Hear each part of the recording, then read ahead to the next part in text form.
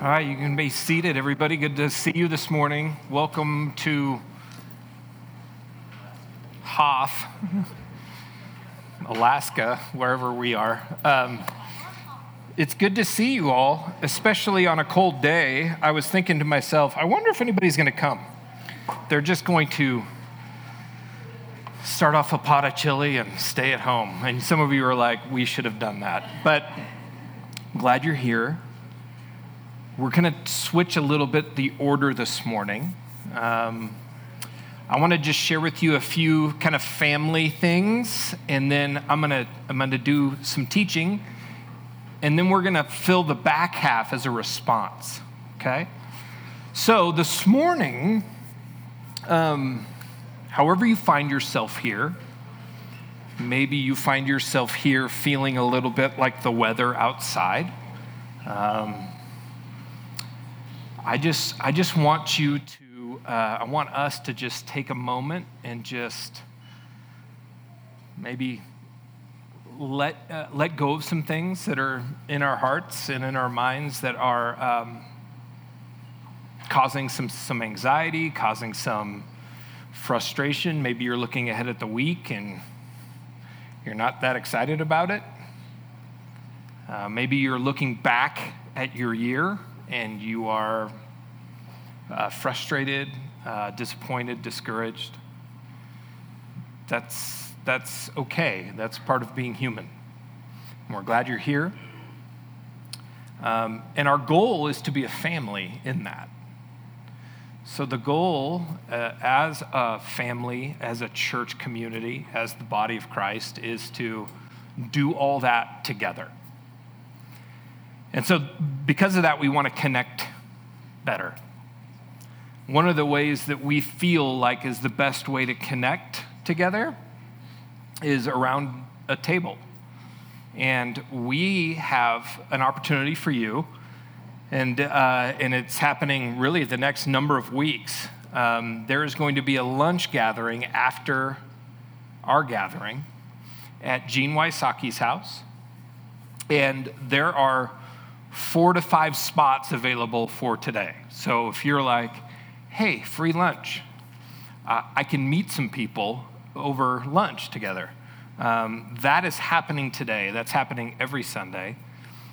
And so I'd encourage you to take a courageous risk and say, yeah, I'd love to do that. I'd love to meet some people.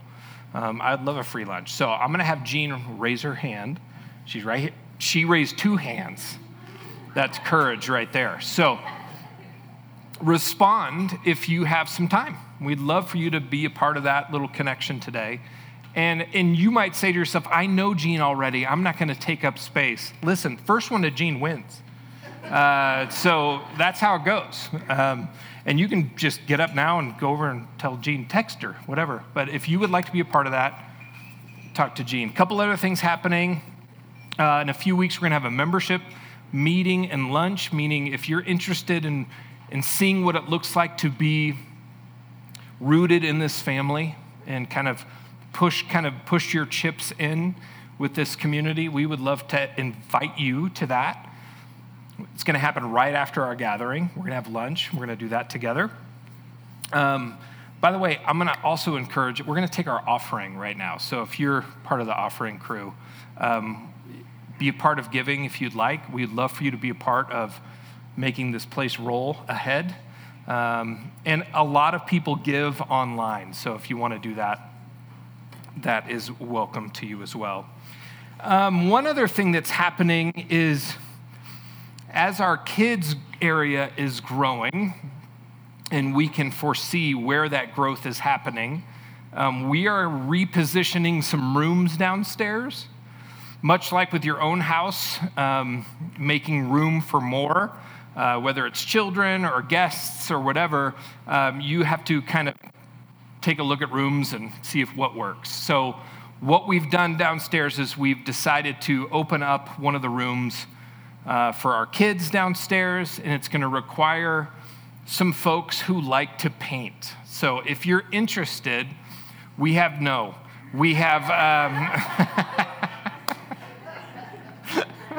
just Just kidding, Cyrus.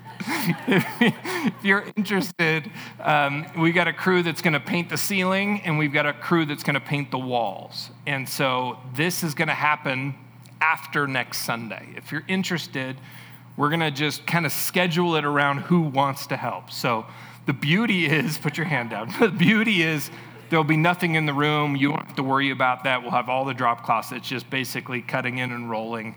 And so if you'd like to be a part of that, if some of you like to do that, let me know. You can let Katie know. She's downstairs right now. But we would just love to add a few more people to that crew. So, okay? Everybody ready? Let's pray together. And we'll get started. God, thank you that we get to gather in this space together. Thank you for the different stories in this room. We're grateful for how you work, how you move.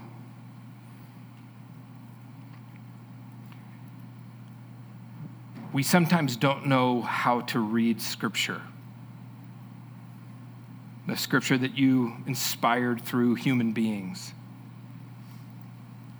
We don't know what it means all the time. We don't know how it fits for us. God, I'm just asking that you would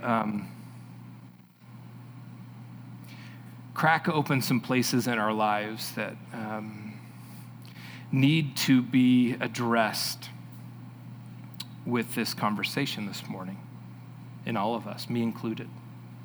Pray these things in your name. Amen. Just doing a quick temperature check for everybody. Hot, cold. We're doing okay? Because I'm roasting right now. I'm roasting. I feel like I've just eaten hot chicken wings. And my head is beating up. I got the meat sweats. This shouldn't go on the podcast. But I see, yeah, it's menopause. Yeah, I'm going through changes. And but if anybody feels like turning the heat down, like I wouldn't care. I wouldn't be okay. Here we go. We are in a series, and we're talking about Scripture. And we're chewing on it because, well, it seems to be a pretty formative part of what it looks like to follow Jesus. And at the same time, what is it? How do we approach it? Our goal really is to, at the end of this, to move the needle in our lives when it comes to our engagement with Scripture. Like, what does it do? How does it form? And I really want to make sure that we're clear that this isn't a series on studying Scripture as much as it is us opening ourselves up to Scripture. Reading it and studying it are two different things. And that'll make more sense as we go this morning.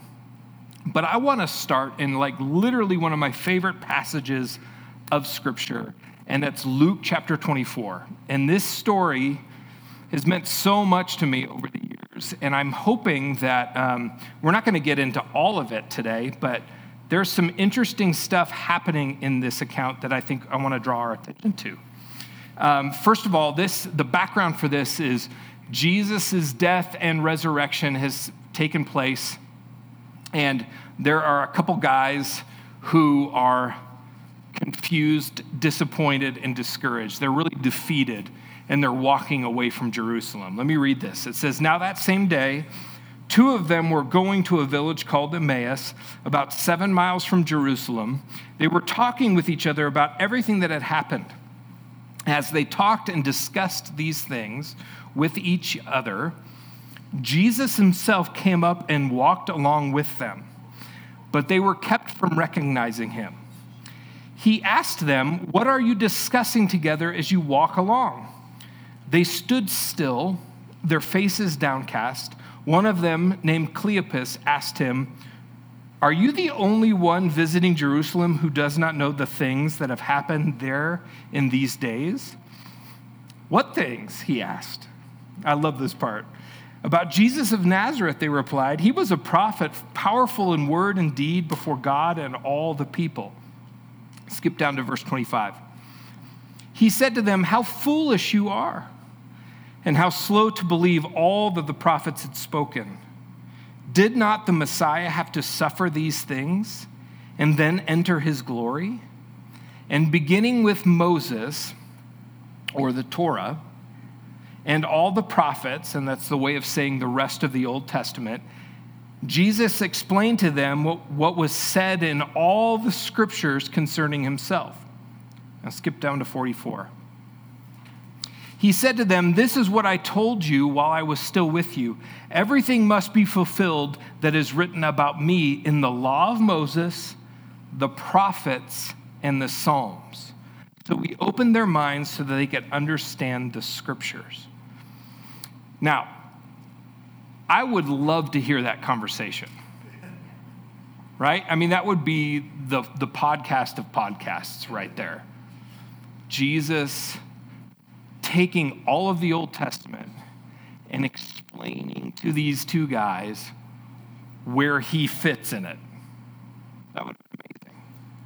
Now, where we're going today is I want to talk about what Jesus and Luke thought about. They thought about the Bible.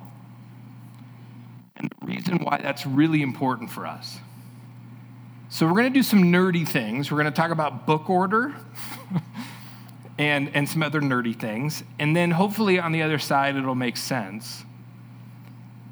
But let's talk about book order. First of all, what did Luke call the Bible?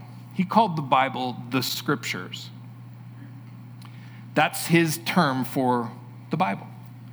Jesus' term for the Bible was, and he said it here out loud, he said, the law, the prophets, and the Psalms. Now, we know that as what? Yes, you guys are awake.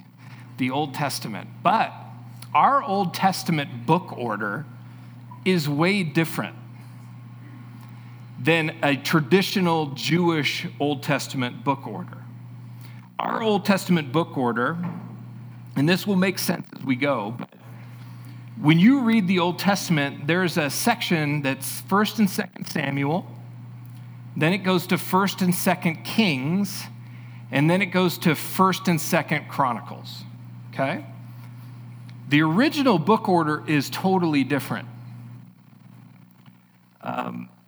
In fact, the original book order ends, like the whole Old Testament for Jesus' day ended with 2nd Chronicles. That's how it ended.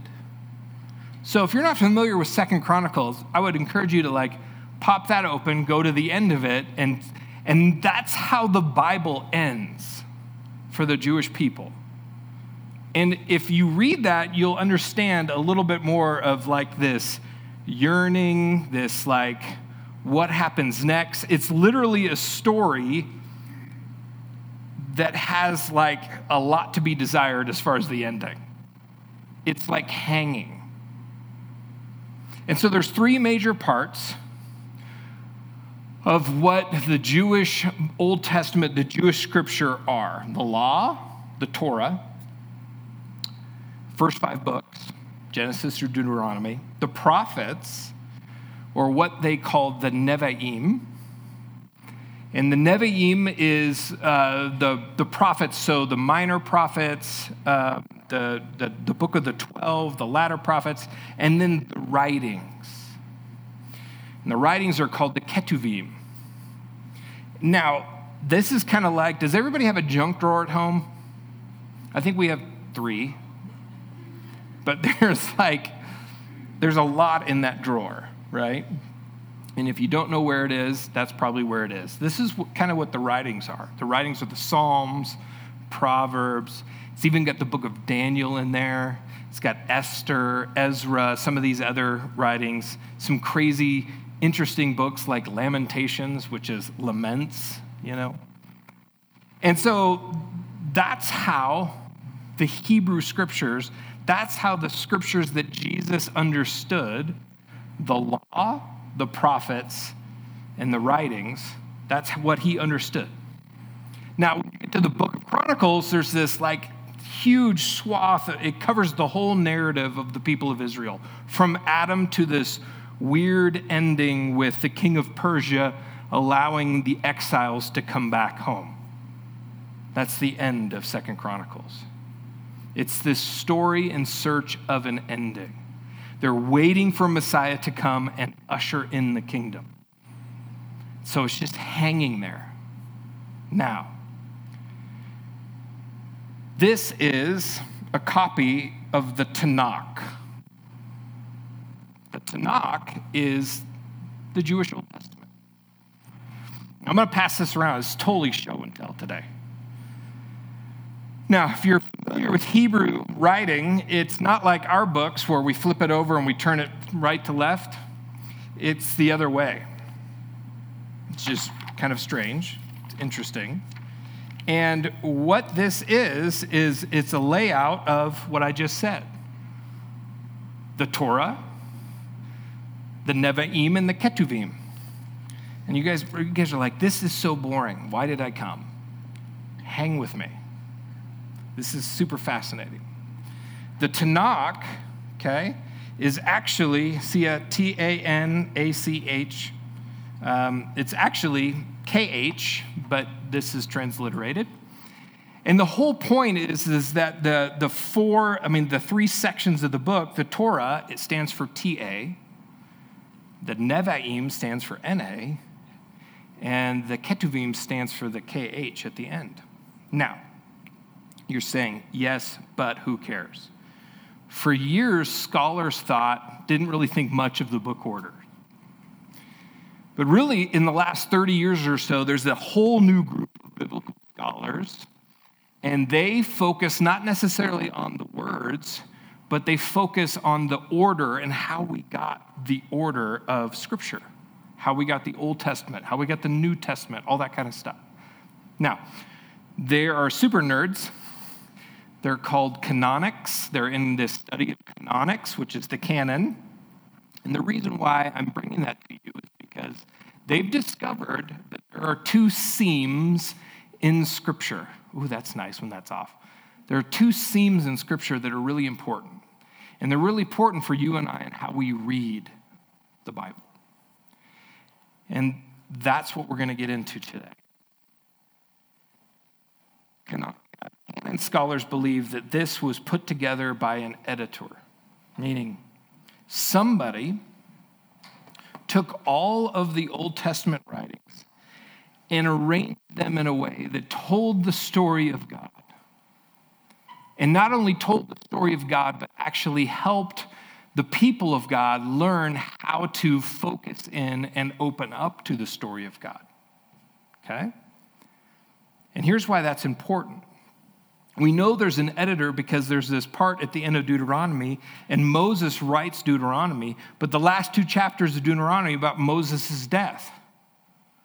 Well, Moses didn't write that. He couldn't have because, well, he was dead.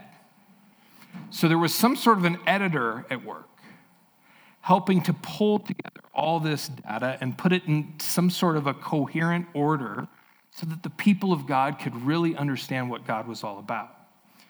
Now, it's kind of like albums. Remember albums? Now we have Spotify and you can just jump around and do some stuff, but actual albums. Listening to an album front to back, right?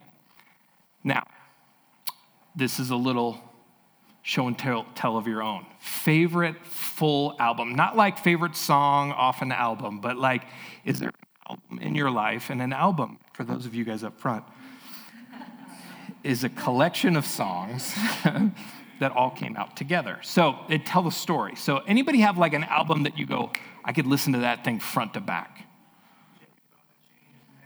Oh, wow, you had that ready. Jimmy Buffett, what was it? There you go. Dude, you're going deep. You got it. Anybody else kind of one up Jimmy Buffett? Jimmy Buffett. The which one? Okay.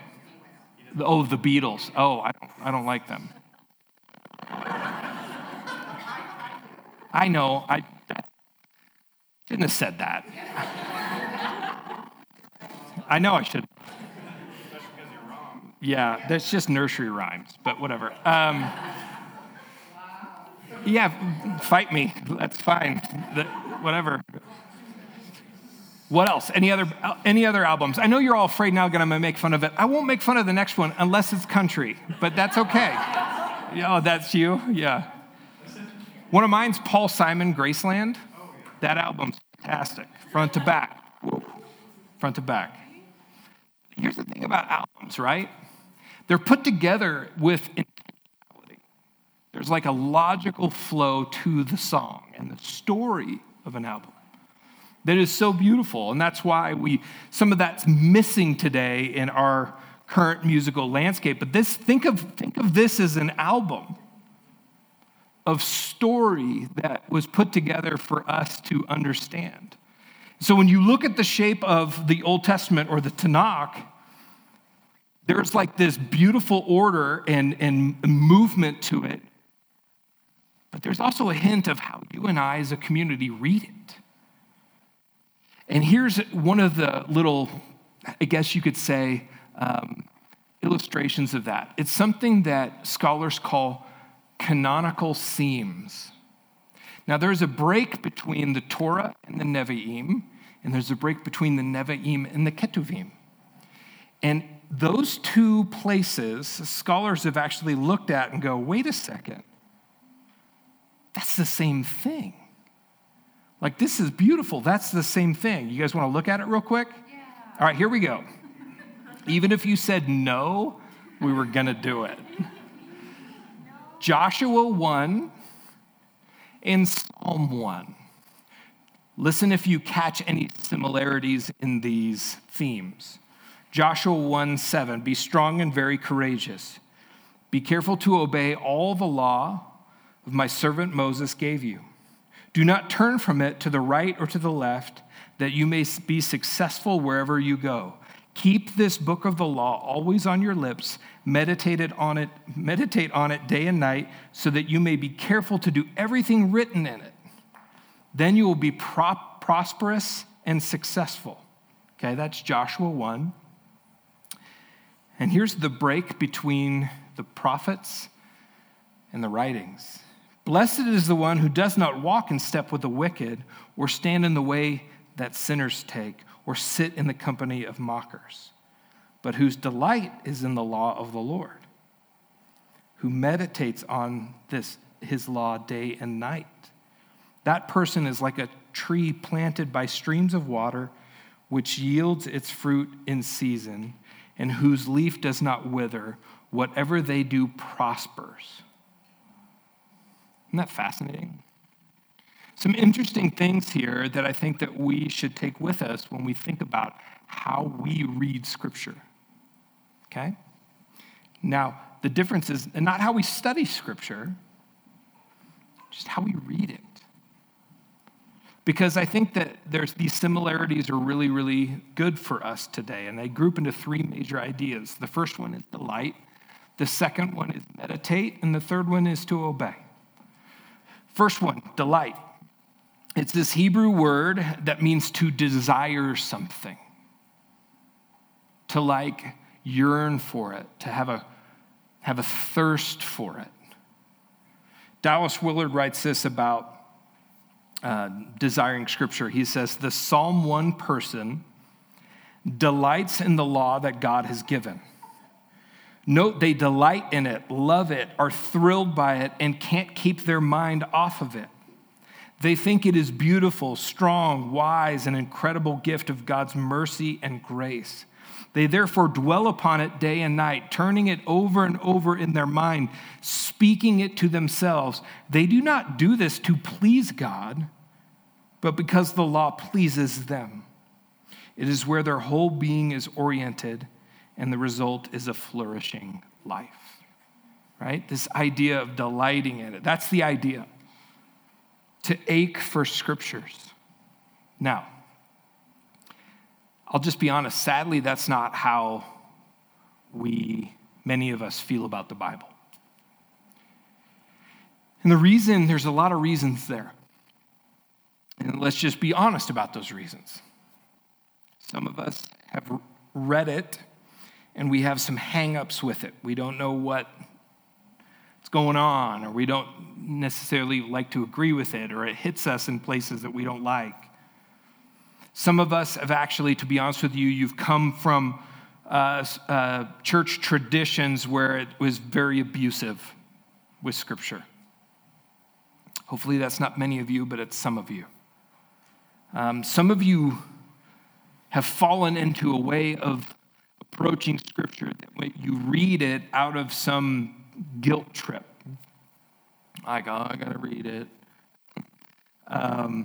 Or you use it, maybe you read it to kind of manipulate God into doing things that you want God to do.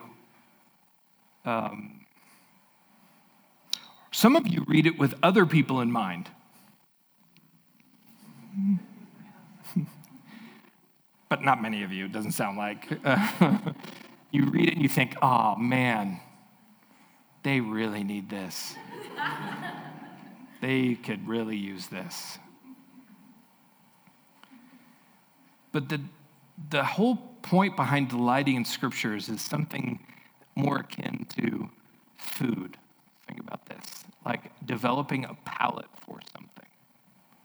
Have you ever had an experience in your life where you had to acquire the taste for it? That's what Scripture is. Back in the day, as a youth pastor, I did not like coffee. So whenever our church staff had meetings at Starbucks, which used to be all the rage, I used to just get a hot chocolate. Now, what would happen is ridicule. At that moment, it would spark ridicule. And Eric, just wait, you're in this story. And so then people were like, listen, you 4-year-old, if you like hot chocolate, maybe your next step is something called a mocha. And so I'm like, well, all right, maybe I'll become a grown-up and get a mocha. And so then I got a mocha, and then I started drinking a lot of those. And then I got huge. And then, because they're not healthy. And so then I met Eric. We were planting this church, and Eric had this little coffee shop. You've probably heard of it. And at that point, it was called Two Rivers, and it was like 12 feet by 12 feet. It was like this small little place. And I go in there, and I'd order coffee, and then I'd put a whole bunch of stuff in it, like cream and sugar. And Eric's like, hey, you may want to consider like backing off on that so you can actually taste the coffee. And so over time, I would, so now I just like black coffee, but not like Starbucks black coffee, like good black coffee, right? Developed a taste, developed a palate for it. Some of you, in the same way, I'll just be honest with you, and I'm not here to make fun. This is an encouraging challenge. Some of you have a childlike palate when it comes to the Scriptures. You don't desire it. Because it's an acquired taste. Think about it. For those families that have kids and they're eating, there's this frustrating thing where you're trying to introduce to them new foods, right? And if you're a kid, every flavor is guilty until proven innocent. It's true. And so you're like, listen, you will love salsa. You just try it. And you ever been with someone and you're just like, just try it. I think you'll really like it. I'm usually that person that people are trying to get to try things, but yeah. There you go. I don't want to. See, and everybody's like, you're missing out. That's kind of what this conversation is. A lot of you are at this spot where you've yet to develop a taste for Scripture, and I'm encouraging you to go, hey, listen, you're missing out. Two things are true when it comes to this. Scripture is an acquired taste on the one hand, and it competes with a lot of other things. a lot of other things that wrap up neatly. We have been programmed to read headlines, not the news. We get most of our news from like a 6-word headline and a picture. So the best way to change our palate is just like changing your diet. Eating less of one thing, eating more of another thing, and over time, your taste and your cravings begin to change. But it takes time. But that's what we're after as a people of God. To get to a spot where you and I delight in the library of Scripture. That we actually begin to have a taste for it. The second one is meditate. All throughout Hebrew Scripture, it talks about meditate. This idea of looking not inside for meaning inside of me, but looking outside of me and filling my mind and thoughts with whether it be Scripture or thoughts about God or God's story, seeing God's story in places that I didn't see God's story in before. And the idea is, the Hebrew word for this is dagah. And dagah is this word that actually Isaiah uses to talk about like a lion growling over its prey. So for those of you in the room that have dogs that have like a bone, and they just like chew on it, and they're just like totally into this bone, right? They're chewing on it, and then after a while you see it's like smaller and smaller and smaller. That's the idea, that you chew on it, you play around with it, you ingest it. That's the word meditate. That's a beautiful Hebrew word. For us, when we think of meditate, we think. I'm just going to think. I'm going to focus. I'm going to think. But it's more than that. It's actually playing with it in our lives, in our conversations, and to chew on it and then to ingest it, to get it into our system. Last week I told you about a great book by Eugene Peterson called Eat This Book. And it's basically his attempt to encourage you and I to eat Scripture. It's a beautiful book. It's 140 pages. I would encourage you to get it. It's beautiful stuff in there. But here's one of the quotes from it. He says, Christians don't simply learn or study or use Scripture. We assimilate it. We take it into our lives in such a way that it gets metabolized into acts of love, cups of cold water, missions into all the world, healing and evangelism and justice in Jesus' name, hands raised in adoration of the Father, feet washed in the company with the Son. So how good is that?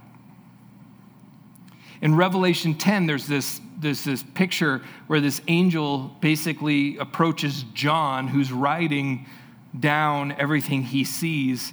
And the angel has a scroll, which we think is symbolic for the Scriptures. And the angel says, John, eat this scroll. He doesn't say, John, read it, memorize it, study it, or even believe it. He says, eat it, right? And this idea of it says in that passage in Revelation 10 that it was sweet to my tongue, sweet to my mouth, kind of like Psalm 119. And then John says, and it was bitter in my stomach. Like it gave me indigestion. And that's the crazy thing about Scripture is that it can be so sweet and beautiful and encouraging at the same time. It reveals the gaps in our lives between the story we're living and that intention of Jesus on a life of flourishing, right? It just reveals those gaps. So the first one's delight. Second one, what did I just say? Meditate? Yeah. Third one is obedience, to obey. And Joshua 1, and both Psalm 1 and Joshua 1 say, be careful to do everything written in it, to obey it, to seek it out. It's not enough to read it, study it, know it, and even believe it. At some point, you have to live it. I read one rabbi that said, we learn more with our feet than with our ears. That's the idea. And then here's another Eugene Peterson. You ready for one more? Let's go one more. We are fond of saying that the Bible has all the answers. For those of you who like certainty, that you're trying to find certainty in the pages of scriptures, listen up. Because he says, and that is certainly correct. The text of the Bible sets us in a reality that is congruent with who we are as created beings in God's image, and that we are destined for the purposes of Christ. But the Bible also has all the questions, many of them that we would just as soon never ask of us, and some of which we will spend the rest of our lives doing our best to dodge. The Bible is the most comforting book. It is also the most discomforting book. The scriptures come alive when we live it out. And in the West, we have a really good, just kind of the way we make up ourselves, very dualistic, that we can have this idea of belief that's completely separated with practice. Like it's so easy for us to do this. And we see it all over the place. And the funny thing is actually people on the outside of the people of God look at us and go, well, we see it in you guys. We see incongruence. And we're not going to be perfectly congruent. But the goal is to seek it, right? To seek it. Like have our lives align with what Scripture says. This idea of living in active response to the living God. And so the final thing in these passages is an outcome, like a why. And here's why. Why put in all this work? Joshua 1:8, then you will be prosperous and successful. Psalm 1:3 says this, that a person is like a tree planted by streams of water, which yields its fruit in season, whose leaf does not wither. Whatever they do prospers. Success and prosperity. Or, as we talked about a couple weeks ago, becoming mature, becoming complete. Now, some of you are freaked out because you heard the word prosperity. And you're like, uh-oh, he's going to talk about the prosperity gospel. And but here's what I would like to tell you. Yes, God does want success and prosperity for his creation. It's really clear. But we have to redefine success and prosperity around a crucified Messiah. And that's where the intentionality is. So we picture a life well lived in the mess and dysfunction of life this side of resurrection. There's a theologian that Angela, my wife's been listening to, who is Native American. And he talked about, I listened to this one kind of talk he did, and he studies Native American tribes, and then he has this faith in Jesus, and he sees like all the different languages of these tribes. And in all the languages that he's studied in all these tribes, they all have a word for the Hebrew word shalom. They have a word for peace and flourishing and what life should be like. And I think it's just in us as human beings that we have this, some sort of a tacit understanding of what the why is, right? And this idea in the Tanakh is that wisdom leads to success. And that whole thing kind of develops around this idea of wise people do well and foolish people crash. In America, when we think of success, we think of work ethic, talent, blind luck, or a combo of all three. The Hebrew story, success comes from wisdom. Wisdom comes from God through the scriptures. And so if there was some sort of a weird formula that we could, talk about, is that if you want to flourish in life and the life that God has on offer, that we would delight in Scripture, meditate on Scripture, and flesh the Scripture out in our lives. To read the Bible this way means to read it slowly, not in a hurry. And we're all always in a hurry. And we're all overly distracted and stimulated, and we are literally addicted to those distractions and stimulations. We get dopamine dumps all day long because of these little supercomputers in our pockets. And I think that we are going to have, we have a lot pushing against us when it comes to reading Scripture slowly. I read a stat the other day that blew me away. 76% of Americans never read a book to the end after their last year of whatever education level they complete. And some of you are like, oh, that's me. It's not judgment. I'm just telling you that we are literally, it's hard for us to not be distracted. We read blurbs. We read quick little snacks of anything, including Scripture. Some of you are like, well, I read Scripture. Well, it was an Instagram post with a little stream picture and a verse most likely taken out of context. But the point is, it's hard for us. We don't know what it's like to immerse ourselves in the story of Scripture. There was an article by a guy who deals with books, used books, things like that, and it was probably about, I ran across it, it was probably 10 years ago, he wrote this. He was actually really beating himself up because he's in the business of books, and he admitted that he only read 4 books that year. And he was just thinking about his life and how he got distracted easily and how he got into this and followed this and whatever. And he wrote in his article, and I think this is really fascinating, and think about this when it comes to Scripture. He says books, or think about this in way about the Bible, in ways that are different to visual art, to music, to radio, to love even, force us to walk through another's thoughts, one word at a time, over hours and days. We share our minds for that time with the writers.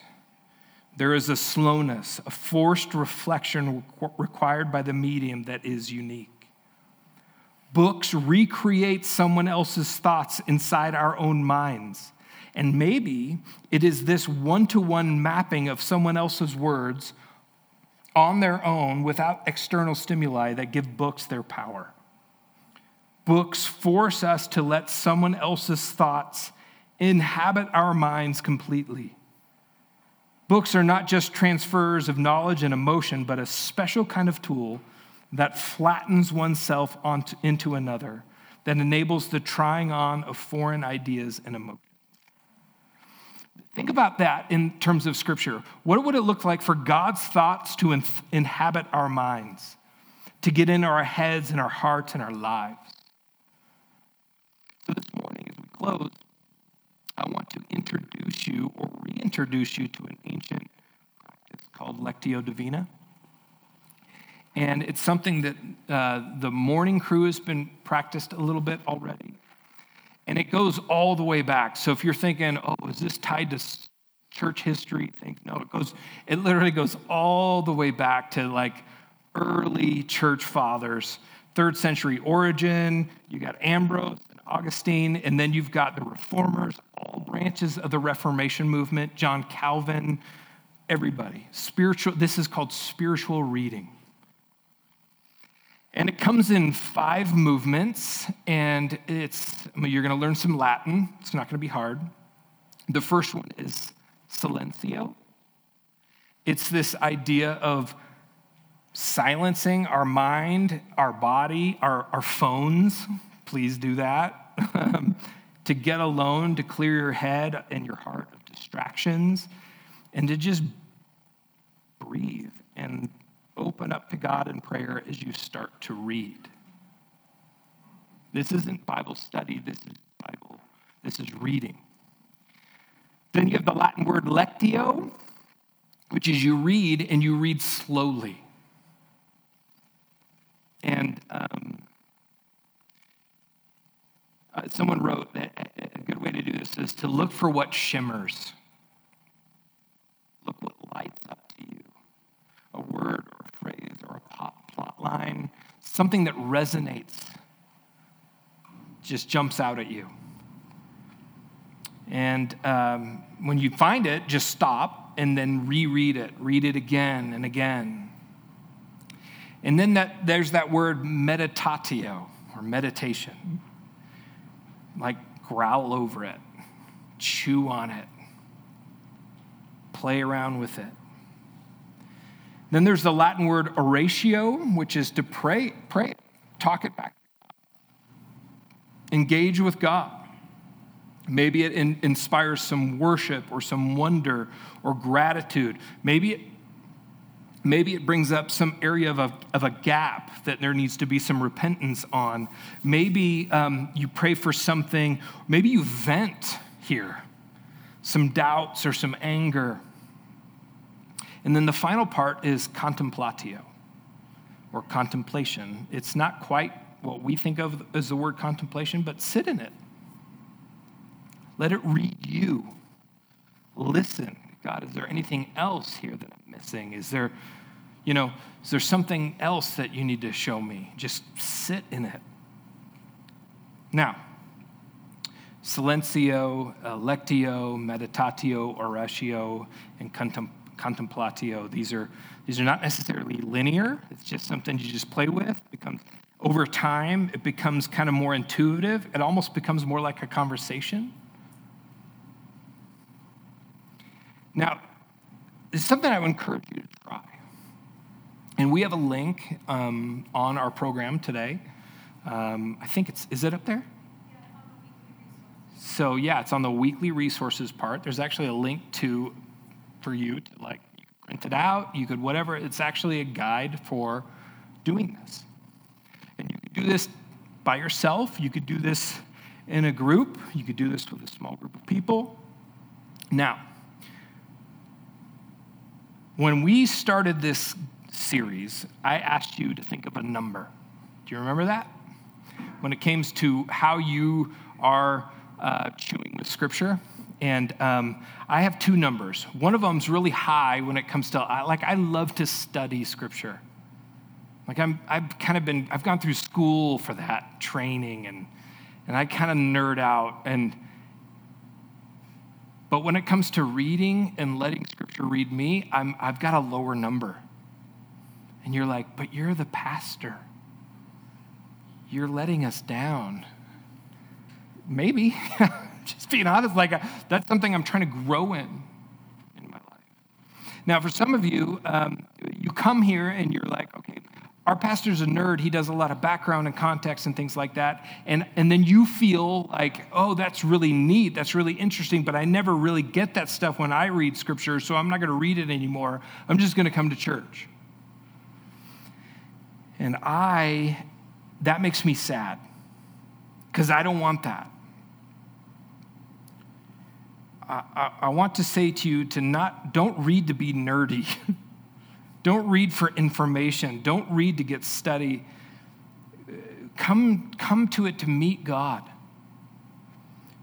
It's a portal to another kingdom, another world, and it helps us to take on different thoughts and have it read us and to transform us and to change us if you give it space to do it, to develop a different imagination for your life.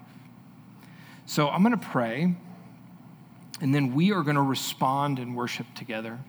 And we're going to actually read Scripture together a bit out loud. We'll show you how that goes. God, thank you so much for this gathering together. Thank you so much for this community. God, we really believe